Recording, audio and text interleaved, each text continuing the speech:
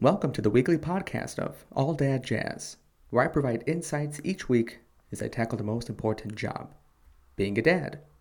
My name is Giovanni. Thank you very much for listening, and please enjoy the episode.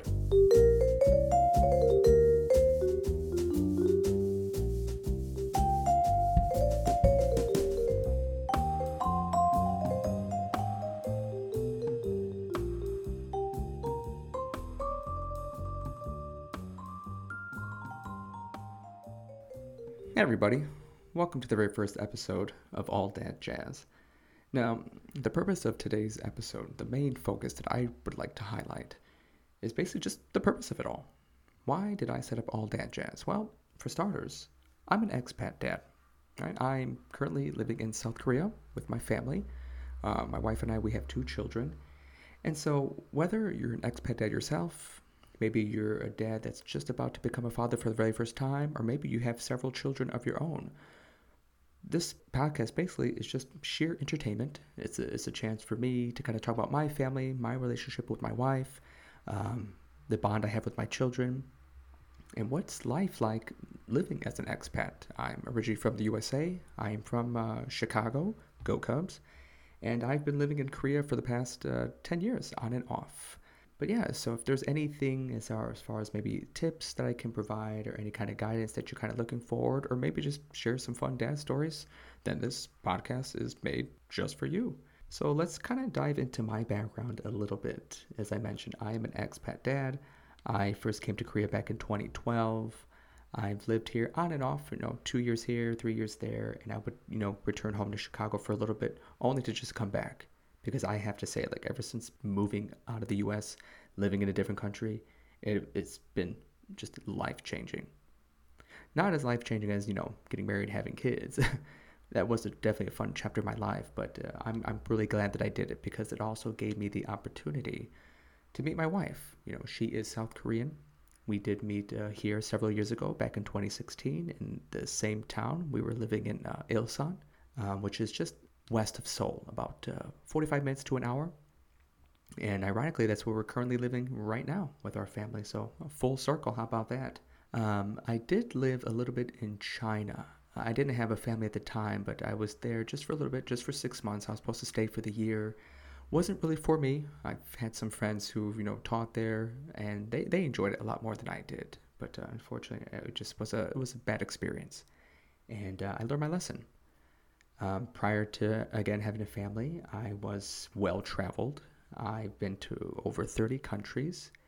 Again, a lot of that was funded because I've been teaching English here as well to, Korean kids at these private schools called Hagwons in Korea.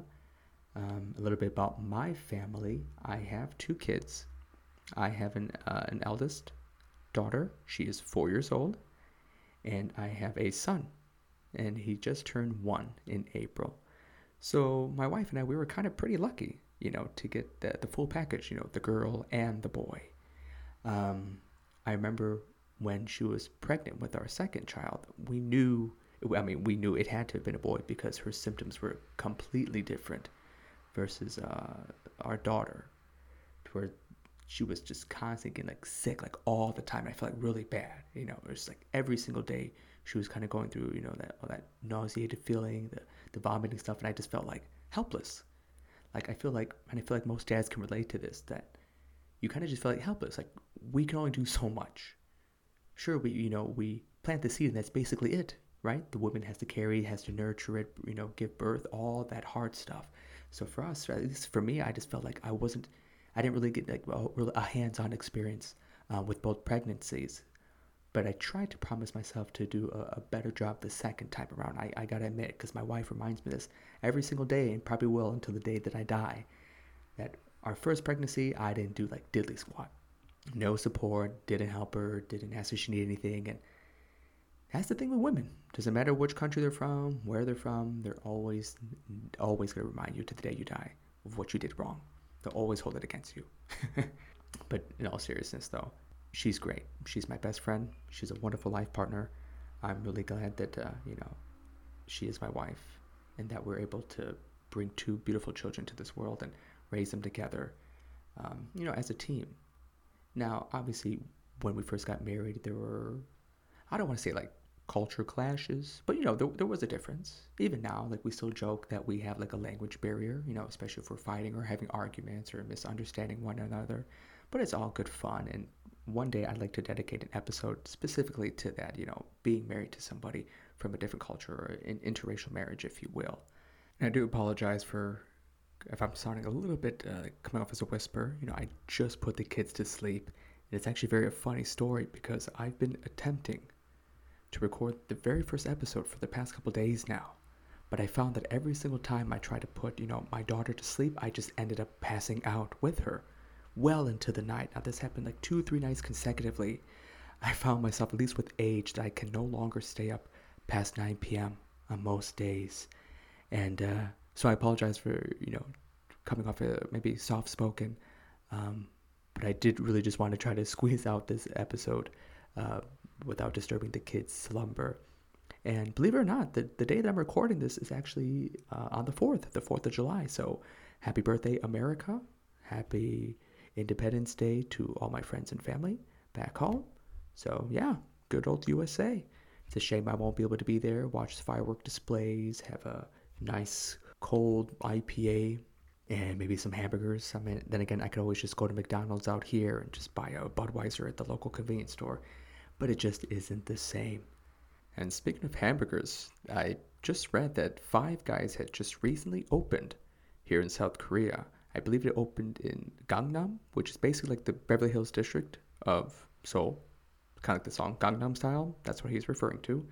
Yeah, so Five Guys just recently opened, and I heard it would cause such a ruckus because people were actually camping and waiting outside for this damn shop to open. People were getting there as early as like 6 a.m. And I just read today in the Korea Herald that I believe within the first day they sold at least like 15,000 burgers. Like ludicrous. There's a Loteria, there's Burger King, they have all these other burger places around. Why the hell would you want to wait in a long ass line just for Five Guys? Doesn't make sense to me.